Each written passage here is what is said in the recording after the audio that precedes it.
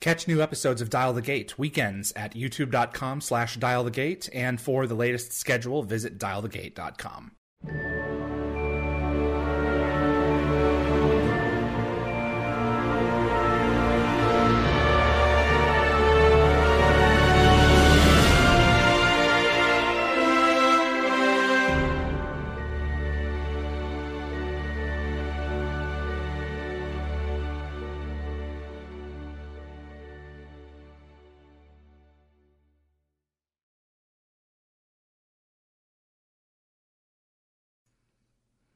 Welcome, everyone, to episode 49. 49. My name is David Reed. You're watching Dial the Gate. Thanks so much for your time. I hope you're having a great Super Bowl Sunday. Who are you rooting for? I don't know who I'm rooting for. I just remembered, actually, David DeLuise just reminded me that the Super Bowl is today. So, hey, there you go. Hope you're having a great weekend, folks. We have a great guest come up, David DeLuise, Pete Shanahan, Stargate SG-1. Before we get started, I would invite you to like, share, and subscribe our channel. We have announced a new Discord channel. The link is above, so be sure to copy it exactly. A lot of fans come together each week in YouTube to chat, and now the discussion doesn't have to end when the show is over. If you like Stargate and you want to see more content like this on YouTube, it would mean a great deal if you click the like button. It makes a difference with YouTube's algorithm and will definitely help the show grow its audience. Please also consider sharing this video with a Stargate friend, and if you want to get notified about future episodes, click the subscribe icon. Giving the bell icon a click will notify you the moment a new video drops, and you'll get my notifications of any last-minute guest changes. This is key if you plan on watching live. And expect clips from this live stream to appear on gateworld.net and the Dial the Gate channel in the next few weeks.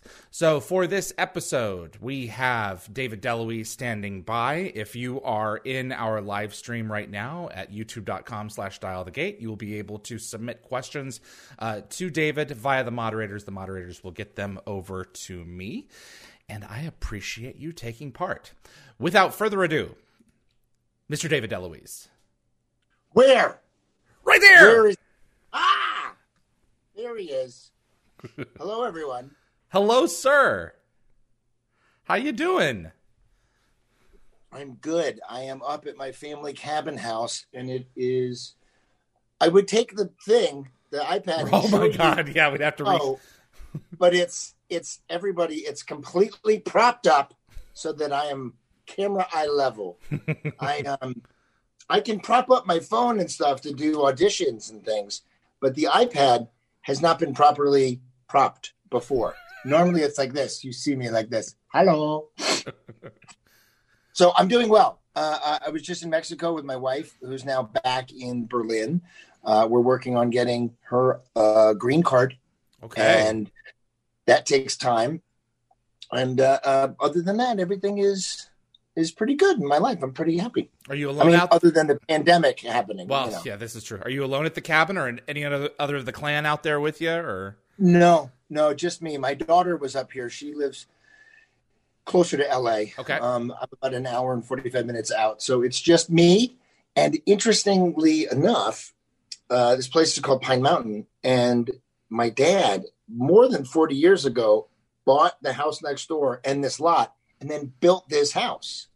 So this is the house that Dom built. But like I have all the furniture that, like, my breakfast table with my dad when I was growing up. This is his desk that he had when he had just moved out.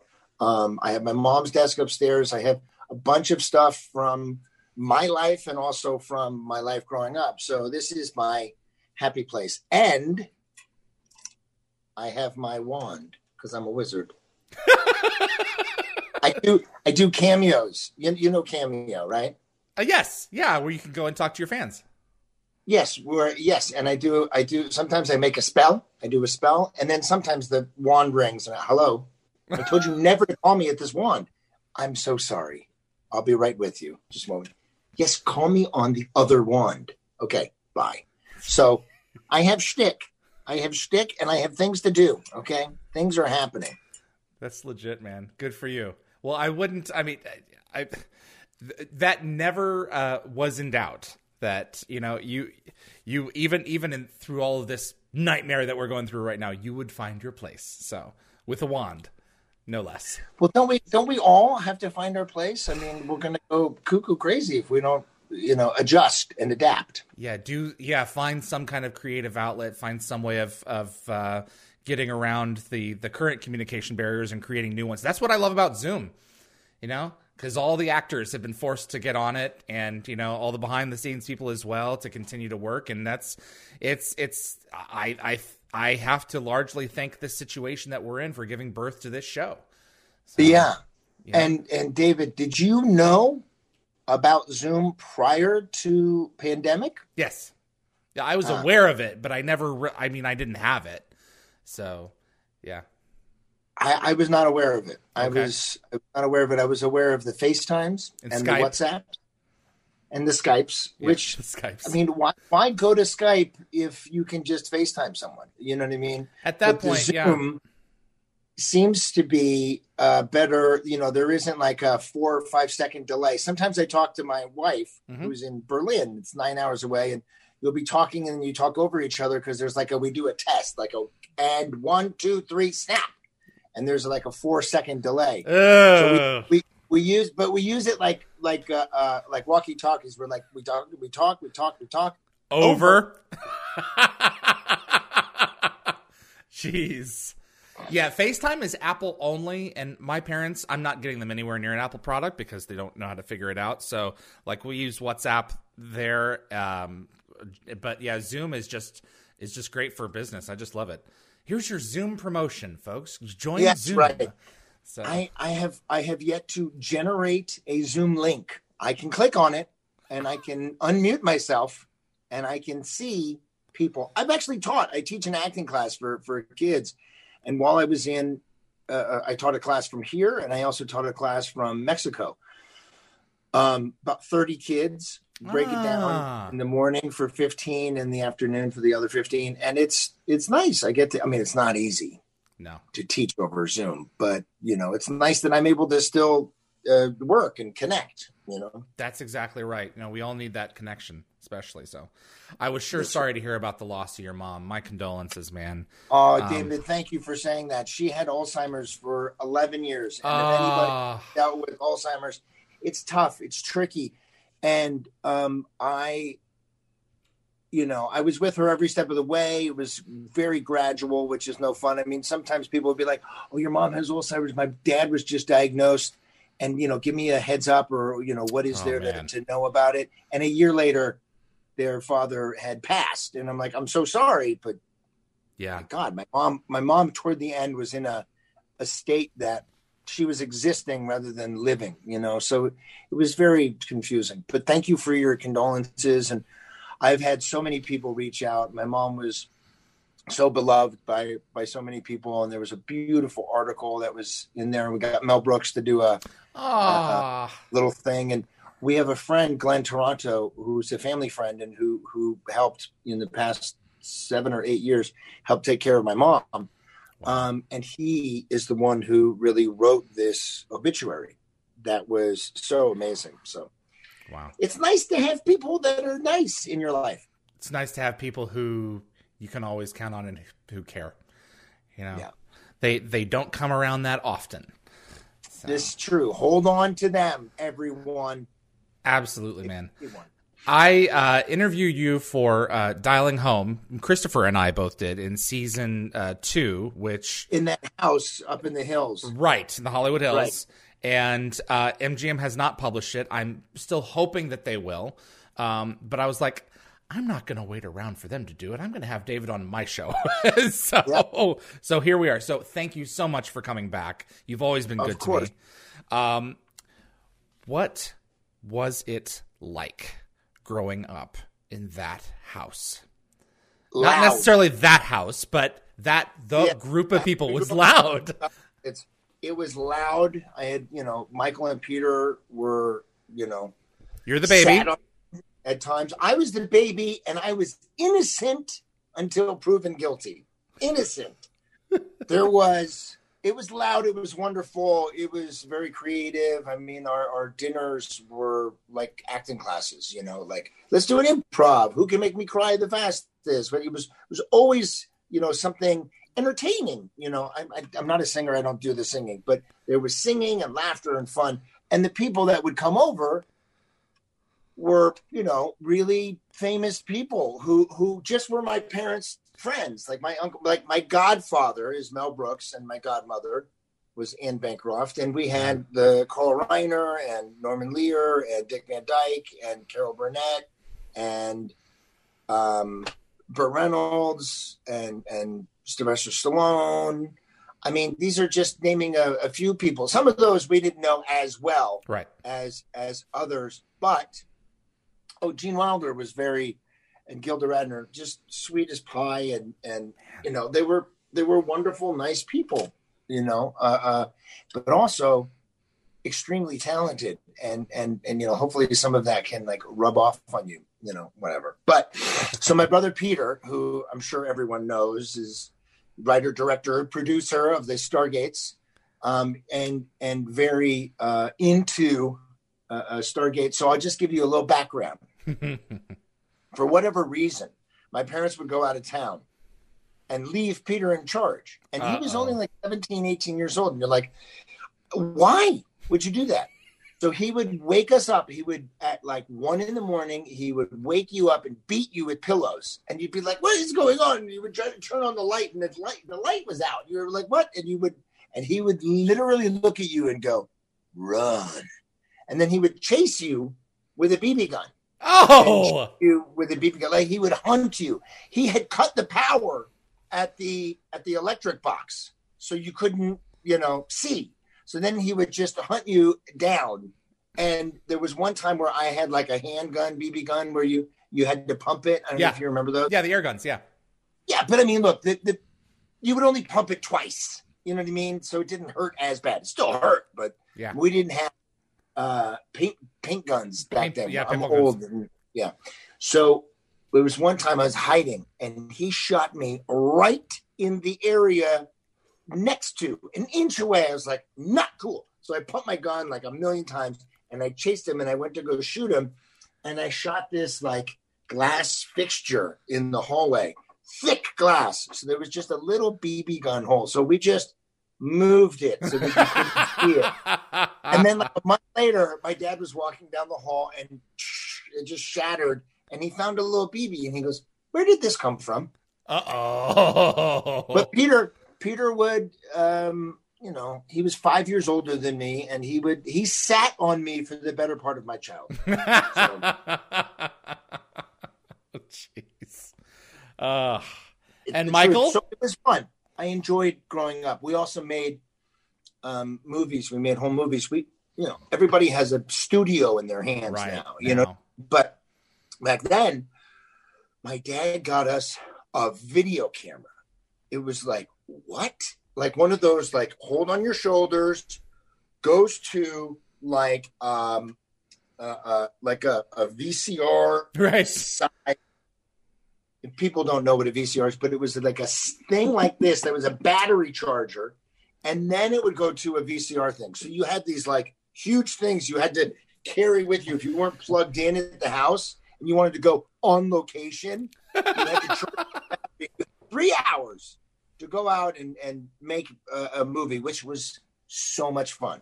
You know, like that was some of my best childhood memories, you know, where my brother Michael, who was in Wormhole Extreme, if anybody remembers. Sure was. Episode, which I was not in, but I love that episode so much. I think it's so funny. We just enjoyed making home movies and stuff like that. And Michael would tell us what to do a lot of the time. He would be, you go over there and do this. And I'd be like, okay, I'm in the movie, you know. Do people watch Wormhole Extreme? Oh, yeah.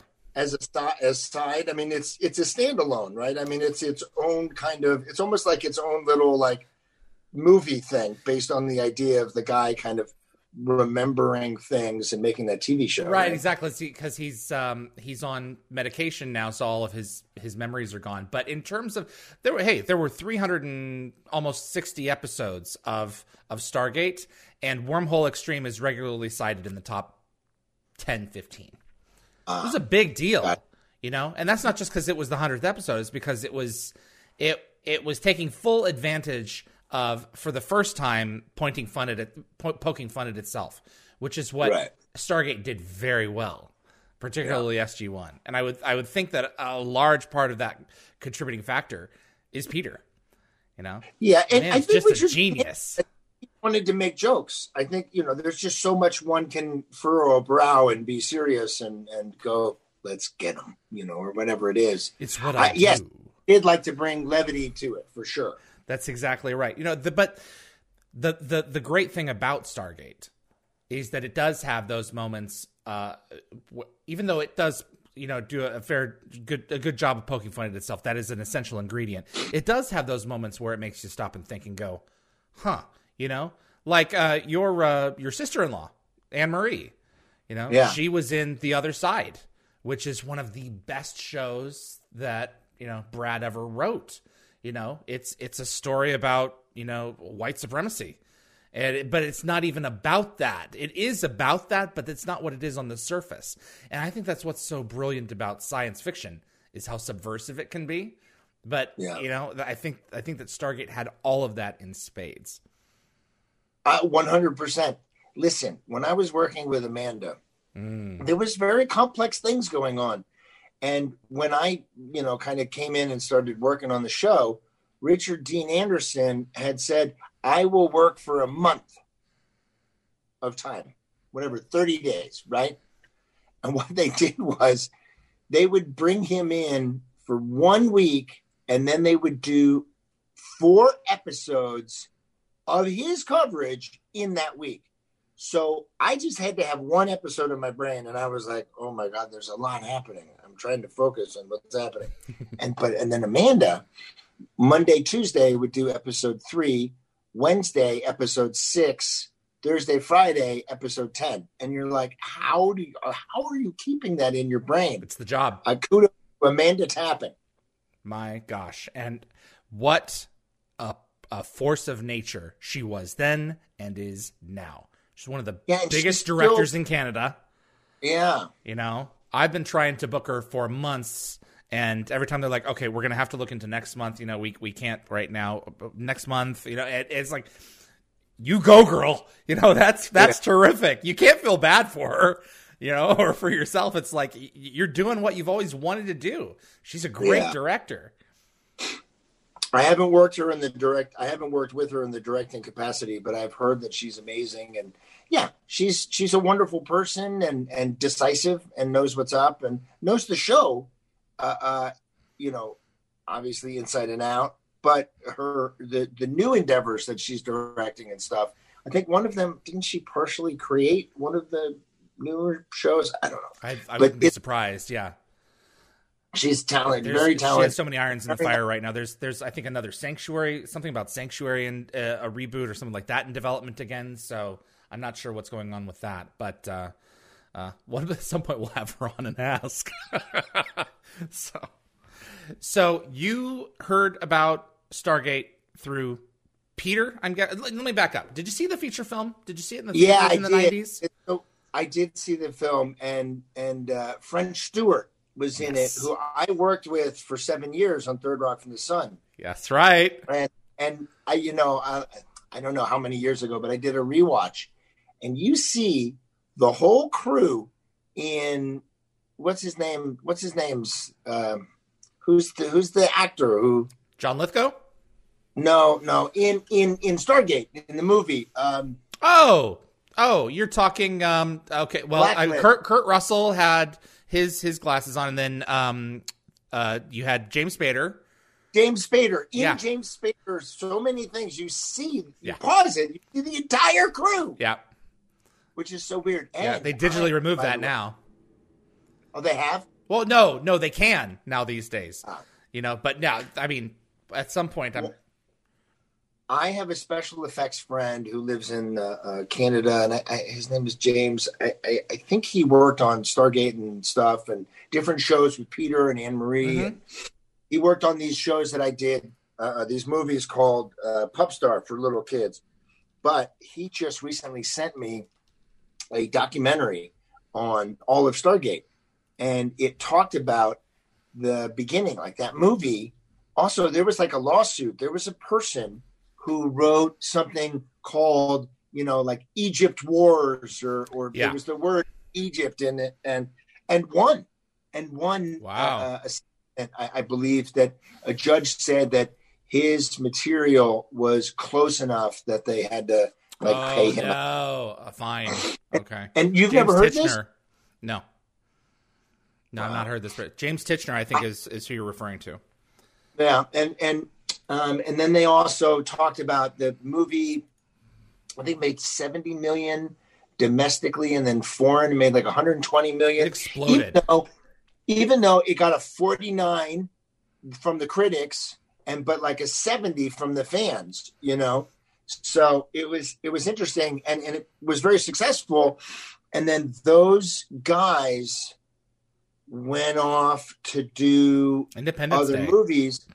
Yeah, but then we're going to come back to Stargate. Correct. But then Canal bought it and started doing the series. And so those guys were like, we're out. We're going, and made Independence Day and many other big movies like that, But it was so interesting to hear the backstory. If you haven't seen this documentary, which I am, please send it to me. I will send it to you. Yeah, you were like, what? There's a Stargate documentary out? So absolutely. The Egypt and aliens thing, I'm not surprised at that part of it at all, because that was heavily borrowed for that feature film. So, yeah. But you came in a prominent guest starring role in season 7. Peter had been involved, I think, since season 2 of SG-1, if I'm not mistaken. He was involved season 2, and when it was still on Showtime. Mm-hmm. I didn't know that. Yep. He has cameos going as far back as season 2 of the show. So interesting. So I know this for a fact. Peter was up there. Cannell did 21 Jump Street. Peter came back to Americas. It wasn't very fun. All his connections really were in Vancouver, And by the way, 21 Jump Street and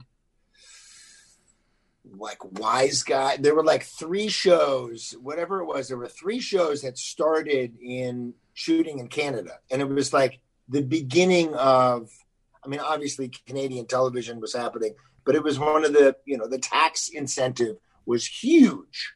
I think it was like 25 or 30% even. It's a big deal. You really get your bang for your buck up there. Right. So Peter had all these connections, directed several of the 21 Jump Streets, and then went back to do other directing things up there through Cannell and stuff. And a director on Stargate was slated, and then, I don't know, got sick or something happened. And they were like, we're in a pinch. And they went with Peter, and I'll never forget. They liked my stuff. I was done early, and I had 52 setups of camera stuff. You know what I mean? So he got a lot of coverage, which is important for the editor to be able to cut stuff together. And he then, because that one director was sick or whatever happened, he then became everything. Part of the show. I cannot imagine what Stargate SG-1 in particular would have become without Peter DeLuise. I don't know either. Without the Jaffa. He was so important to that show, and I would give a digit to get him on. David, I almost swear. He's done a lot of this, and Peter and myself and Michael went to Germany and to France. They did conventions together a long time ago, and he did a lot. of that kind of stuff. And at a certain point, you want to move on and I don't blame him. Go on to the next thing. Although, pretty much all the Stargate fans are very happy to continue stargating. That's exactly right. I'm very thankful for it. That it is a show that, as Brad Wright and many of other people have put, is evergreen, and every new generation interprets it in their own sphere. And I think that that's one of the benefits of this series is that you can gain new. Like I grew up on Next Generation and Deep Space Nine, and watching them as a kid is one thing. But then you watch them as an adult, and it goes back to that subversive nature of science fiction. It's like, wow, there is so much more here on another go around that I didn't even notice. And that's one of the nice things about discovering a lot of these shows as kids is you get to reinterpret it as an adult, and you find so much more there that you weren't even aware of before. Or maybe maybe it's just in your own mind, and you're just reinterpreting it in a different way. Well, you can read a book when you're 15 and read a book when you're 30. It's totally different. Exactly right. You're a different person. So I was a big on Next Generation as well. And so you didn't watch any of the originals prior absolutely to that? I did. I just really cut my teeth on Next Gen. I definitely grew up with the original as well. Because my dad, we had I'm going to say the word VCR or the acronym VCR again. Wait, what is that? Video cassette recorder. Roger. We had, because it was Desilu Productions that produced it. Lucille Ball and Desilu. And my dad got a copy of all three. There's only 3 seasons. All 3 seasons gag reels. But it's online now. It's up there, and it is so funny to have, Leonard Nimoy go, as Spock, like, don't worry, baby. I screwed up this morning too. So, and you're like, what? Oh my God. There's so many like people walking into doors and stuff because it was like they had timing, Yeah, exactly right. I encourage everybody, if you like Stargate, if you like Star Wars, one more. If you like Star Trek, check that out. Go in there. My daughter has the call letters tattooed on her side. Oh, NCC 1701? Yes, which was Roddenberry's original street address, like across the street or something like that. I didn't know that. Peter told me that. Peter is such a science geek. That is a great little trivia. Jeez. It's something that it was like the address of the house across the street. That's where there's no. I think. Wow. Yeah. I mean, I've got it. I've got one of them right here. So. I loved watching the Next Generation too, and I worked with Will Wheaton on a movie, and I saw him recently. Super nice guy, but remember, he asked off the show, and then he asked back on the show, which was very interesting to me. Oh, you mean leaving in season 4 and then returning? Or yeah, I love that it's season 4. Yes, it's season 4. Final Mission, man. It's one of the greatest episodes of the show. Oh, really? Mm-hmm. Interesting. I think so. That's what it was called, Final Mission. That was his exit episode, and then they had him back at least, I think, once a year for the rest of the series. But he wanted out. He wanted to explore other options. So, which is understandable. You can't blame him. It's a pivotal point in your life, Listen, when you get into these huge franchise things, it's like a band that has a song that people love. And then you keep singing that same song over and over and over again. You want to sing a different song every once in a while, That's exactly right. I understand it completely. Tell us about getting the role of Pete. I was in Burbank with a friend of mine, John Putch, and Peter called me, and he's like, this is how I talk with Brother Peter. He talks like this. What is my imitation of Peter? And his imitation of me is this. He makes me a crazy person. So he said, there's this part coming up, and he's a grown-up in the show. He's a grown-up. And Peter Green, is that his name? Green? Who's the producer? Peter West? No, Green. There's got to be a Green. Peter Green? No, not Peter Green. Peter Green. A producer named Peter? Besides your brother? Yeah. Maybe not Peter. There was a producer. Okay. And I have to look. I mean, there must be like 100,000 producers. There were quite a few. I mean, you had John Lennox. Stargate. This will be a while. No, wait, hold on. I'm dying here. Give me a sec. SG-1 producer. Hell, stand by, everybody. How many producers do you think are listed? Trivia. I would think over the course of 10 years, 20, 25. Higher. One more guess. 36. Wow. 38. I'm impressed. Yeah, there's another connection to that. That's how long the wormhole can stay open. Yeah, but also like Robert Cooper is a co-executive producer. Right, exactly. He's Michael Greenberg. Oh, Michael. Absolutely. Yeah, Rick's business partner through Gecko Film Corp. So Michael said to Peter, "What about your brother?" And Peter said, I don't know. I'll call him. We'll see. So he called me and he said, would you, Michael, said your name. And I said, well, why didn't you say my name? Why didn't you put my name in the freaking hat? Like what? Little brother complained. We all have nepotism in our family. Like Michael and Peter did Sequest, and I did an episode with my dad. Yep. And we, go back and forth. When I was doing Third Rock, all of them came and did an episode. So that happened. So, all right, I threw Peter under the bus a little bit. But, so they say you're going to be Amanda Tapping's, old boyfriend come back, right? And I was like, okay. So Will Waring directed the first episode that I did. Chimera. But Peter came to me and he goes, do you you have to act like a grown-up? And I was like, I have 2 kids, a mortgage, a thing. Like, I am a grown-up, Peter. He just sees me as his little brother kind of thing. Well, you're stepping into his playpen. Yeah, I know. But yes. The best possible way. You know what I mean? Like, I will give you, right. A shiny other DeLuise on set. He's giving you crap.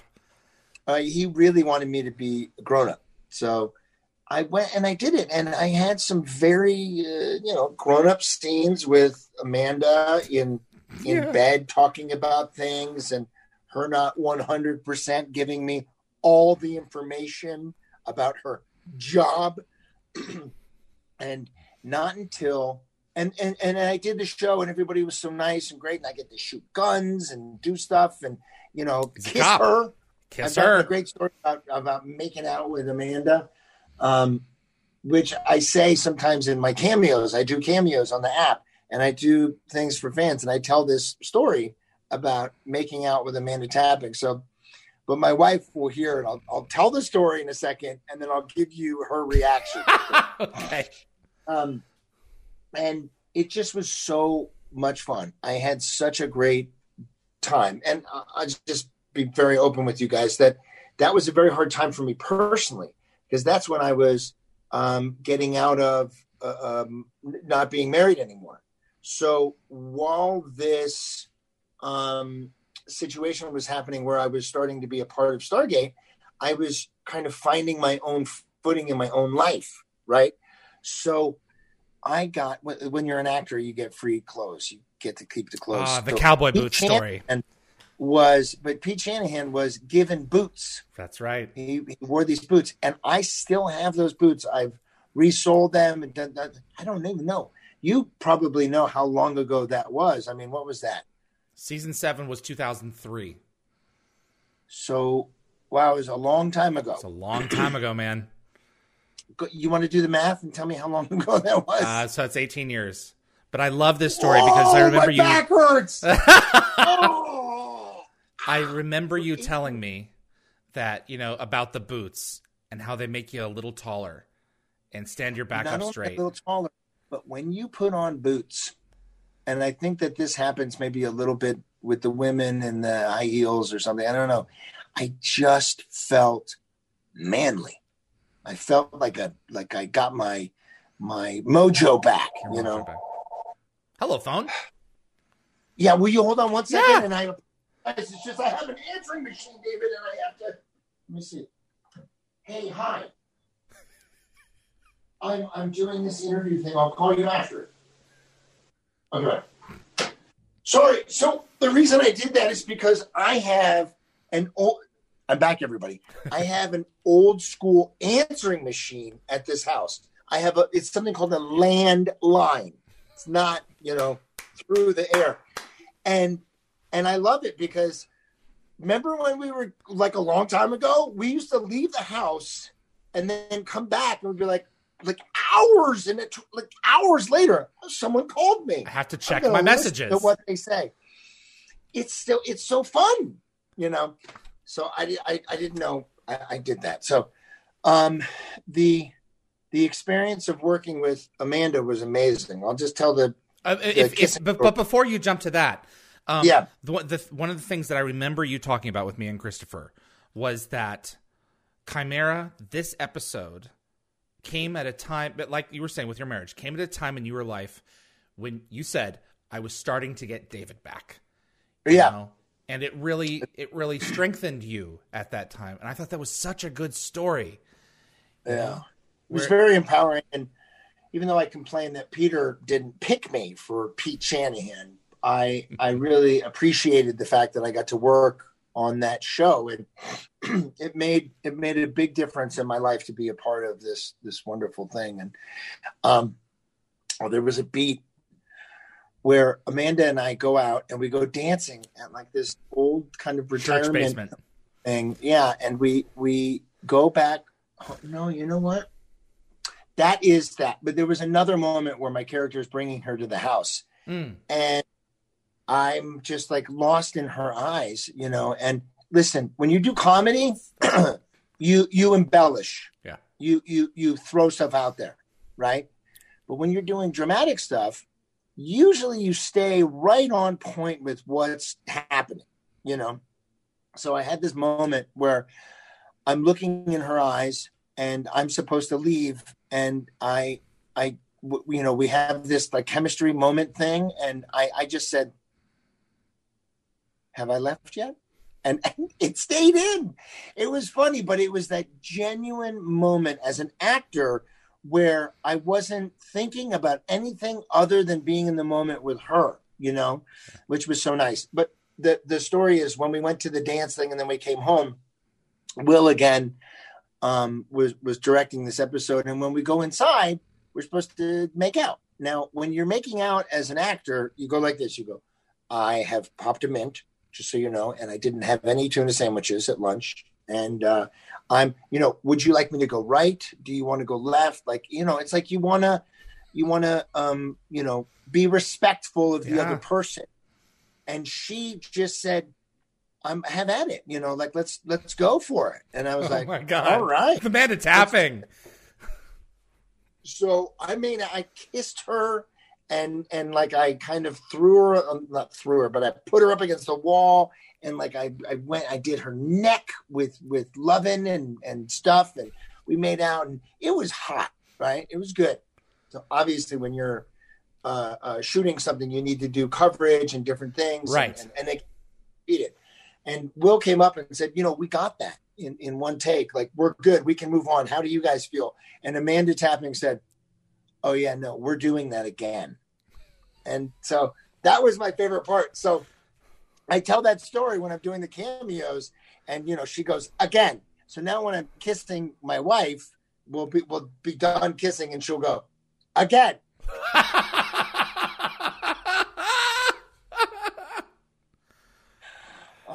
It's so funny. But yeah, come on, it makes me feel good, and that was sweet. It's a good show, she was with. She was her heart was set aside for Jack, You know, that was established, you know, pretty early on, that there's a layer of sexual tension that runs throughout the show with them. But sooner or later, which was genius of the creators to have that be something that is, you know, we call it the Sam and Diane thing on Cheers. Like, are they ever going to be together? Right. It's very, you know, clever of them. While he's her superior officer, that's not possible. So, I mean, there was that component in it. But at some point, if the show keeps on going, you've got to give the woman something other to do than just talking science technobabble the entire time. You know, her personal life almost became a joke. And then you came in and helped show that besides her relationship with Janet and Cassandra, that, you know, there could be more to her personal life as well. So right, and also giving her, you know, the awareness that at some point you have to make that decision. Right. You know what I mean? Like, and I did not know this, by the way. The whole shipper, not shipper thing. Oh, God. What a wasp nest you were walking someone into. Someone was like, we're so happy you're here. And just be careful, because there's some shippers here that really don't like Stalker Pete. And I'm like, who's Stalker Pete? Who is this person? Here we go. I was like, what? And I really had to justify myself. I was like, if you're in a relationship and someone is not telling you the truth and you have a funny feeling, you're going to like check them out. You're not a cop. So why wouldn't you go after them to see? So that's what everyone does now today anyway with Google. You know, we all do that now. But 18 years ago, you know. Which was my version of Google. And I got lambasted for it. But I have had several be like, I'm a shipper, but I love you. I think you're so wonderful and sweet. And, you know, I was like, yeah, thank you. But that, I didn't know. I was really taken aback. Pete didn't warn you at all? Peter didn't warn you at all that was, you know. No. Because if anyone had their pulse, you know, him, Joe Malazzi, you know, they were watching. And they knew what a huge fan base Jack and Sam had. Yeah, I understand that. But here's the thing. And this is what I would say to some of the fans. Nothing has happened for many years. And as a human being, there's certain things that need to happen in your life. Eventually. Don't you care about Sam? Don't you want her to have a little fun? You know? Yeah, apparently not.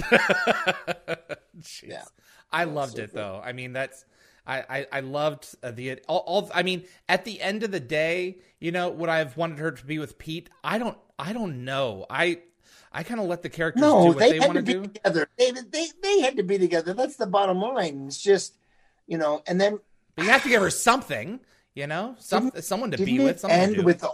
Didn't it end with all of them at a cabin fishing? Right? That chapter of SG-1, definitely. But it didn't fully answer the question whether they were together or not. There was a deleted scene in Atlantis in an episode Trio where one of the characters, they're on a mission, one of the characters asks something. I forget what the line was. Are you seeing someone or something? But I am seeing someone and he's in Washington, D.C. And at that point, O'Neill was at the Pentagon. So it is from all the people who were involved in the show, it is, as far as they're concerned, they're together. And as far as Amanda is concerned, they're together. Yeah. At this point. And Pete Shanahan is just still crying in the corner. Nah, I doubt it. I know. He back in Denver. He saved some girl's life. But now that scene you're talking about was in Stargate Atlantis. Yeah. But, right? Yeah. But when she did a season of the show. She was a regular for a year. Got it. So, but when SG-1 closed, finished, they tried to leave it ambiguous. Right, because Rick was gone after season 8. They went on seasons 9 and 10, and so there's in season 9, Malcolm Barrett, one of the FBI pseudo FBI, not an FBI agent, but it's basically that said, "How's Pete?" And she's like, "Oh, we're not really together anymore." But she basically communicated that she was not available. So we have to just acknowledge and accept the fact that she's romantically she's set. She's okay. She's okay, and so is Pete. Yeah. Well, it would have been what happened in Threads. I mean, it pulls your heart out. That scene of you taking the for sale sign. I mean, it's a weighty scene, but at the same time, if she hadn't done that, and you get into a relationship with her, you get married, you get kids, you get this house with a dog, and 10 years later, oh man, what a disaster. So yeah. Well, also there's a big lie in there. That's the point. She has to be honest with herself and with him. Yeah, which couldn't really happen, but she could with Richard. Yeah. Yeah, absolutely. So.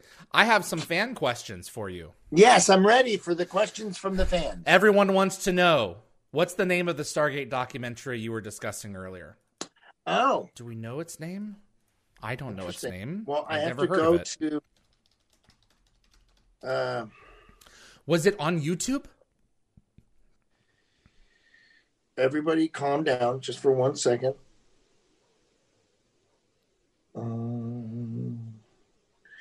Stargate, I'm dyslexic, so stand by. Definitive history of the... Oh, shit.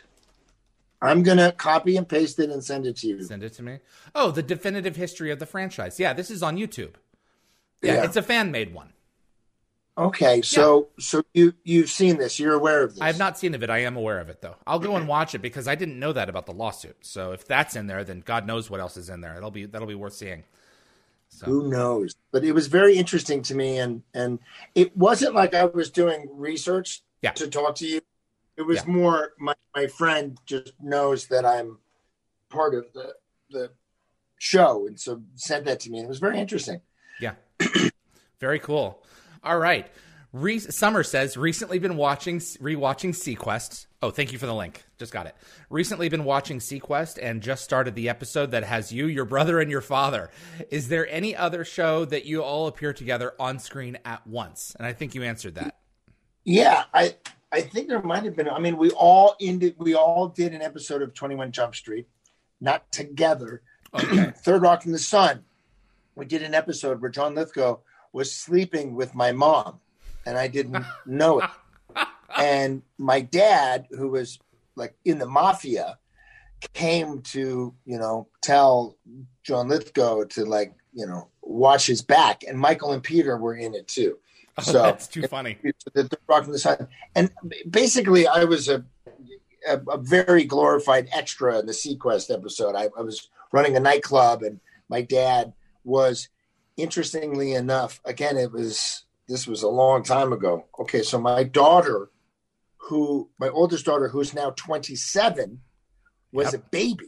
Yep, and daggers. A little baby. She's a baby dagger. To Florida, Yeah. But my dad, we were at a nightclub, and he was in like a booth because he's a smoker. Yeah. and I mean, we have that at airports, but that's when you could smoke as a human being, and this was like the future where you're not allowed to smoke, but in certain areas. That was prescient, wasn't it? Yeah. Right. So there's got to be something else. We did a movie that Michael directed and produced, Peter wrote and starred in, called Between the Sheets. And I was in it, my mom was in it, my dad was in it too. So we were all in that film together. And there must have been, I mean, something else that we were all in together that I can't remember, right now. But that's cool, man. Those are the moments that you really cherish. You have, your whole family has been involved in this industry, for so long, and those little beats where you get together and, get together all at once, which is so much fun. Yeah. And but when my dad was doing Stargate and did Ergo, and my favorite part of that is when he goes like this and then he turns into Peter. Can you resist this? Yeah. Good times. Absolutely. Teresa, have you directed or at any point do you want to? Hi, Teresa. Yes, when I was doing the show Wizards of Waverly Place on Disney Channel with the Selena Gomez, I directed 7 episodes of that. And I did the show with the intention of directing that. I've done many episodes of multi-camera sitcom television, and so I knew a lot about what it is. And really, the bottom line is you put on a play, and you stage the actors open so you can cover them with 4 cameras. And if you have 10 people in a scene, it's a little tough, but you do different passes, different coverage and stuff. So the answer is yes. I directed 7 episodes of that. And then I did Lab Rats, a couple other Disney shows, and some Nickelodeon shows. One of them being Camp Rock or Something Rock. And then I did the Scott Baio show, See Dad Run. And I really loved it. And it was super exciting. Some of the hardest work I've ever done, because you got to know every single thing. And the one thing about directing is you have to be decisive. So there's this guy, Bob Berlinger, who directed many episodes of television. He did almost all the episodes of Third Rock from the Sun, and he was a go-to guy. And I asked him, I said, what is number one thing about directing and lunch? And right at that moment, someone came up with a prop thing and said, do you want this blue or green? And he goes, blue. And then they walked away, and he goes, I don't know what he was even talking about, but we can always change it back to green if we want. Like, let's make a decision, Yeah. So after that, I did about 13 episodes of sitcoms, and then I directed like a couple of pilots for Friends. And one was very much like the how you shoot The Office. And other than that, I did like a short. I directed a short with some friends, and I had a couple more meetings, and it just kind of fizzled out. Look, I had 13 episodes under my belt. Most of the other directors in that arena had more than 300 plus shows. Now, sitcoms went away. Everything became single camera, half an hour, like Modern Family, right? So it was rare that you would get a sitcom talking when Wizards started, which was how long ago. Let's go with, Selena's 27, and she was 14. Selena started when she was 14, and that's when Disney Channel were almost the only people at that time doing sitcoms, doing like that kind of format, so you had directors that were like dying to direct and had experience beyond experience, So like this guy, Mark Sandrowski, who had done, numerous amounts of television shows. So I've directed. It's a lot of work. I really did enjoy it. And I would be open to maybe directing like an independent film or something, or a short or something. But you have to really love the project, because it takes over your world for a year. I produced, directed, and acted in a audio play. I hesitate to say podcast because it was an actual, play. It was called Grandma for President, and it's on Audible. Okay. I have an Audible account. I love Audible. Go and check it out. And we got Mel Brooks. Hey. And it's really sweet about this kid who writes a paper about, who would he vote for, Ernie Blanders or Ronald Crump? And he's like, why not Grandma? And then she becomes a viable candidate, and it's really cute and sweet. I mean, it's 4 kids, but a lot of the reviews are, I really enjoyed listening to this with my kids. And I was able to produce it with my wife. It took 1.5 years, 2 years to do 10 episodes and get through everything. And, and when the Audible getting back to us on stuff took months, it was just so weird, but fun when I was directing. I enjoyed Grandma for President.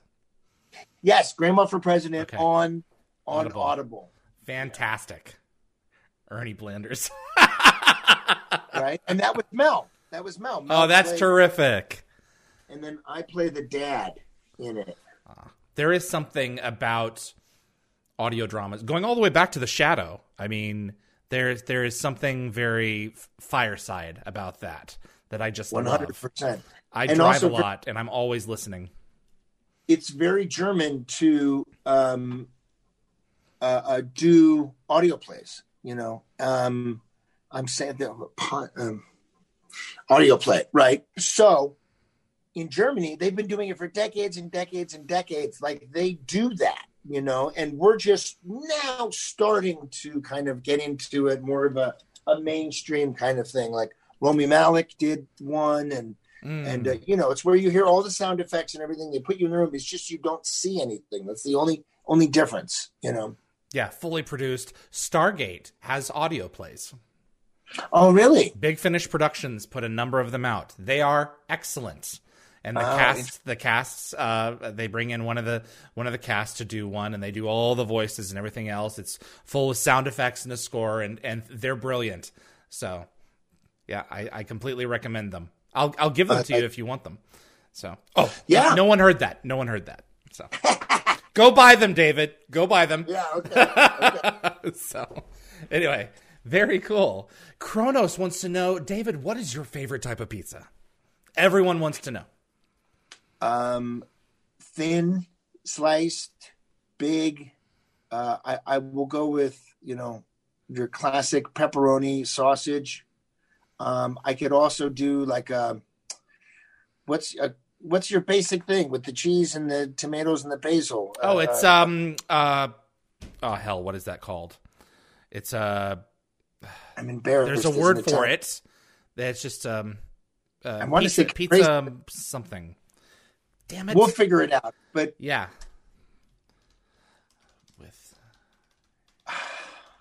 What were your dad's pizzas like? I can only margarita pizza. Margarita, yes, I like a good margarita because you know what you're getting. That's exactly right. My dad was a great cook, and I can't imagine why, with all of his books that come on, man, oh man. He had the cookbooks called "Eat This, It'll Make You Feel Better." My mother owned them. Yeah, well, there you go. They were good. There's a one sauce recipe that's called "Everything But the Kitchen Sink," and you literally just, it's basically like a stew almost. That the next day is really good to eat. And yeah, he just would cook all the time. So my dad was also a non-waster. Grew up during the Depression, so that's right. The pizza had whatever was available or left over, So he was very inventive in the kitchen. So, I would say my dad's favorite pizza was one that was hot and ready to eat. And don't leave a crumb. Right. Oh no, we were not. I mean, could you leave the table with the meal unfinished, or did you have to finish the plate? No. There was no real being done when you were full. You had to eat what was on your plate. Like that was the rule growing up, which I followed. When you went to my dad's house, as soon as you stepped in the door, no matter what time it was, do you want a sandwich? Do you want to? And I would be like, Dad, I just ate. And he would go, okay. No. Food. And then you'd sit there and talk for hours or talk about your day and have some coffee or talk. You'd be there for hours. Yeah. And he would have already made sandwiches. You take a bite of the sandwich and he'd go, I knew you were hungry. In my house, food meant I love you, Yeah. And saying no to food. Ooh. So. It's how you care, especially in Italian, Jewish, like in those, if you refuse, there's something wrong. Yeah. So I agree. You eat what you can. Okay. I'll be quicker with answering the question. No, you're fine. How much time do you have? Are you good? No, I'm good. Yes. I just have to make sure to call my wife and say goodnight to her. Oh, got it. Absolutely.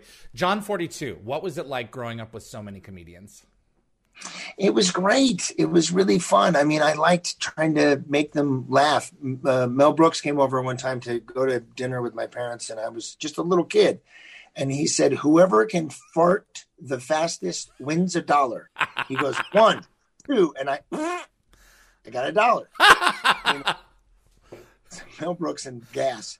So like Gene Wilder and Gilda Radner were at the house one time, and I made them laugh. And, you know, like making the people laugh that were some of the funniest people in the world, in the business, you know, felt good. And getting their insight and stuff, you know. So but Mel was very influential. And Charles Nelson Riley, I don't know if a lot of people know who Charles Nelson Riley, but he was so funny. We had another family friend named Joe Sakari and Ruth Buzzy. All these people just really were, it was about making the other people laugh all the time. It was not a competition, but it was a competition. You know, like Mel wouldn't leave the house until he thought he said the funniest thing of the night. Then he was like, all right. You know, so it was fun. I was very lucky to be surrounded with these amazing, you know, genius people in the business. So. Dr. Essex, what was it like working in Vancouver? It was great. I didn't really realize the idea, you know, I'm from LA, so I had no idea that it could rain that long for that much time, you know. And that really just kind of affects you, you know. But everybody stayed at the Sutton. The Sutton was like, you know, Hollywood's elite. It's a beautiful hotel. Yeah, but I mean, you'd go to the bar and you would see like all these super famous people in the bar. You're like, wow, these are famous people, and this is so interesting. And so it was like being in a VIP room, but you were just in the hotel bar. So I enjoyed that. And of all the places that I've been, I've worked probably the most in Vancouver over the years. And I've loved it up there. I really enjoy it. And I think, you know, everybody's nice to a fault. Like if you step on someone's foot, they go, sorry. Yeah. Right. You know, whereas like New York or LA, it's like, don't even make eye contact. And also there was a place right around the corner from the hotel where there was a Starbucks on one corner, catty corner, there was another Starbucks. And then on that corner was a coffee shop. I was like, these Canadians love their coffee. So I actually shot the 4 Pup Star movies in Victoria, which I really love that town. The food is so amazing and everybody was so nice. And yeah, you know, the crews in Canada, are not to say people in America are not professional, but the crews in Canada really are professional and take their jobs very, very seriously. They want to be there. Mm-hmm. You know what I mean? Like some of the people that I've worked with in America are just like, I don't want to do this, you know, but so I loved working in Vancouver. And that's where my brother lives now. He lives in Vancouver with his wife and his son, and he's a landed immigrant, is what he is. So it's a great city. I go back every chance that I get. One of these days when COVID's over, you know, we're all going to have to meet up there for GateCon again. Is COVID be over, or are we just going to kind of adjust to it? Yeah, that's what I mean. You know, when the COVID situation is put in its place where everyone can, you know, do whatever.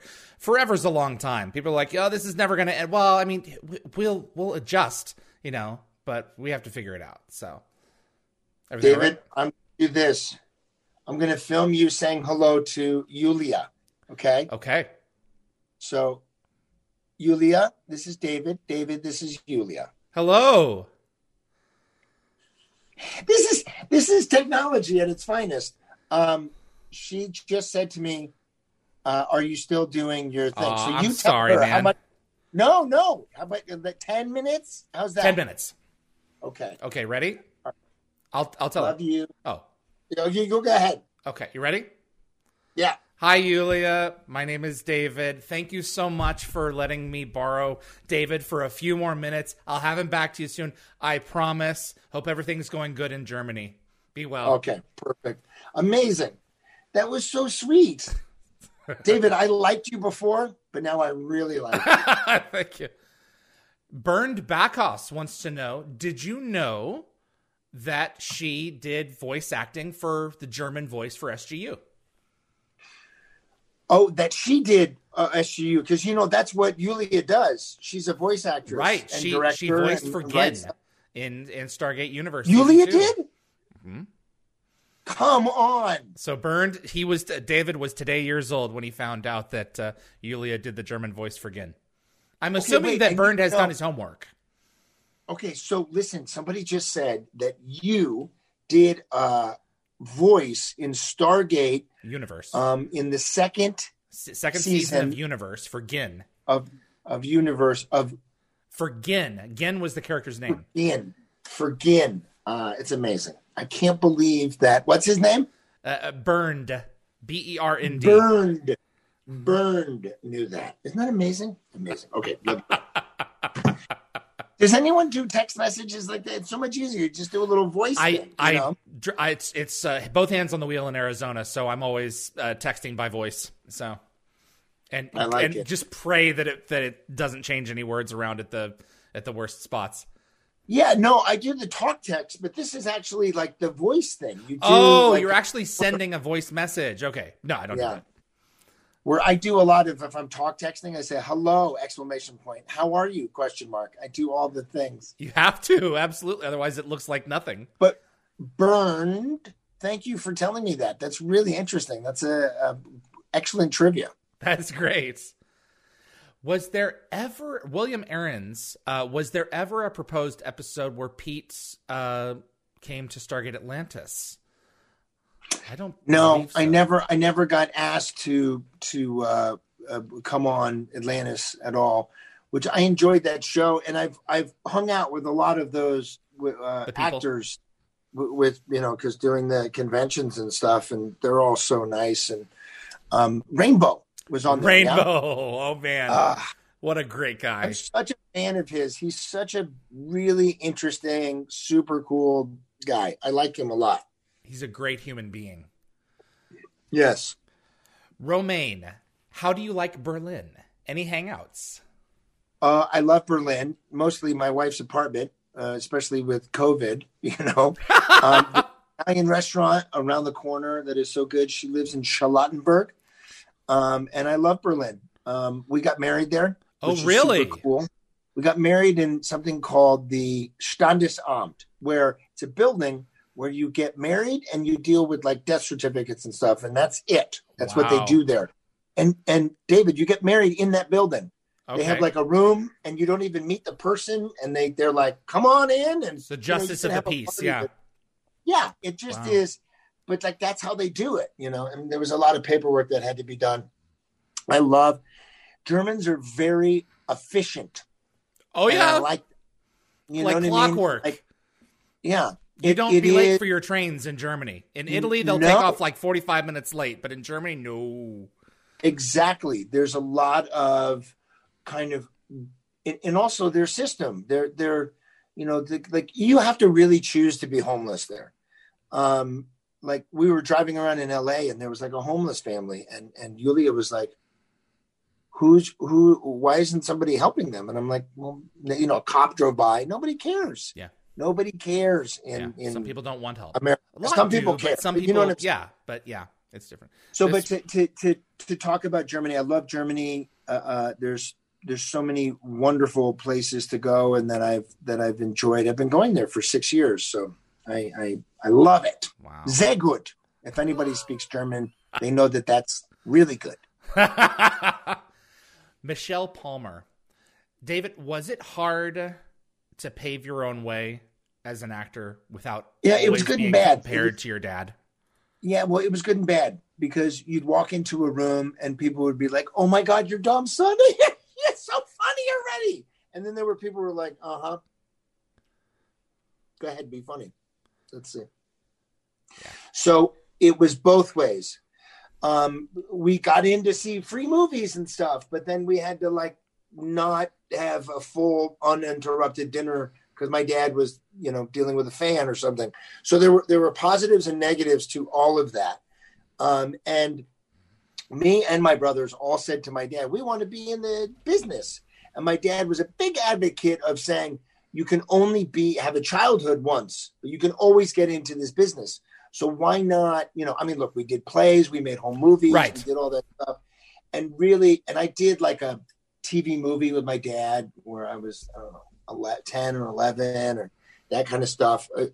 If it was with my dad, I was doing it. But if it was not, then it was kind of like with school or that kind of thing. And not until I was able to drive a car and take myself to my own auditions was I then allowed. And then I did a Pepsi commercial and a Levi's commercial. And yeah, so when I got my first job as like an actor on my own accord, it felt great. I was a drug addict in a TV movie called Seeds of Tragedy. And they were like, do you drive a stick? And I was like, of course. I had no idea how to drive a stick. all I had to do was pull up, be like, hey, what you could, like, I was buying like crack cocaine or something. And I was dressed as a yogurt, an ice cream guy. It was weird. But they just pushed me, by the way. I didn't know that. I put it in neutral and they just pushed me. Oh my God. But I don't know. I would say it's a positive and a negative. Like it was helpful. And also I had to then prove myself, so. 2 more questions. And wait, let me just say one more thing. Yeah. Dave. I never had a career. I had a baby when I was 21 years old. So it was not about picking and choosing jobs. It was about, I need a job to support my family. So I got lucky when I booked Third Rock from the Sun, and that turned into a recurring for 7 years. And that was awesome. But I never chose a job. You know what I mean? I just was like, I need to work and earn money and support my family. And, like very long time later, someone was like, so your career? And I was like, I don't have a career. I just have the jobs that I've done. You know what I mean? Grains of sand do make a heap. Say that again. Grains of sand make a heap. I've had a couple of heaps. Raj wanted to know if you were had a chance to come back to Stargate in this 4th series that Brad is working on. Hopefully we'll get off the ground. Would you do it? Of course. I would love to. I didn't know that's happening. Is that there's 5 chevrons out of 7 chevrons are locked right now. So that's the phrase that's been going around is 5 chevrons locked. So we are getting there. It's not guaranteed, but we are all praying. Yeah. Well, that's interesting. Well, that would be great. That would be great. And so the answer is yes. All right. A couple more questions. I'll answer quickly. Just one more. Just one, and then we're done. Claire, so we did, my group does Stargate tabletop role-playing games. So there's a role-playing game coming out called the Stargate SG-1 role-playing game. And we get together every few months on the show. We've only done it once, but there's going to be another one coming up for WonderCon, I believe. Would you be interested in joining us for an online role-playing game session? Can I get more information on that? That's fair. Claire? Yep, I'll send you a link to the one that we did. So you get an act, you get a character. We learn together how to play the game in real time. It's all verbal. There's a map that shows where the characters are. There's someone who takes part in it's Dungeons and Dragons. I played a lot of D&D growing up, but we'll talk more after this, and I'll give you my answer when I get more information. All right, my friend, this has been wonderful. Having you. I've been waiting for the right time, and it's like, you know what? I think it's time to bring David on. I don't know if that other interview is ever going to surface, so let's go ahead and do it. It really means a lot to me to have you here. Of course. Thank you for having me, David, and I shout out to everybody. I hope you stay safe, stay healthy, and stay happy. I will give you a ring in a little bit, so I'm going to go ahead and cut you loose now, but I'll call you in a little bit here just to wrap things up with you, okay? All right. Sounds good. Bye, Thanks, everybody. Brother. Thank you so much. Here, I'm going to make myself go away with my wand. You ready? Abracadoo, abracadam, abraca. Goodbye. David DeLuise, everyone. Bye, everybody. Of course, my friend. I'll talk to you soon.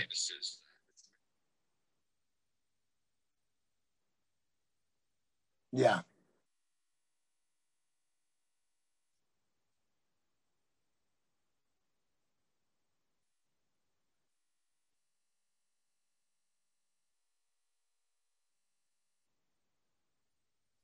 And I think I muted my own mic. Sorry about that. So, all right.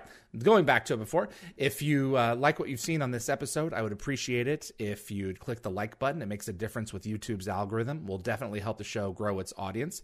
Please also consider sharing this video with a Stargate friend. And if you want to get notified about future episodes, click that subscribe icon. If you plan to watch live, I recommend giving the bell icon a click so you'll be the first notified of any schedule changes, which will happen likely all the time. And we have merchandise. I'm so excited about this. Dial the Gate is brought to you every week for free, and we do appreciate you watching. But if you want to support the show further, buy yourself some of our themed swag. We're now offering t-shirts, tank tops, sweatshirts, and hoodies for all ages in a variety of sizes and colors at Redbubble.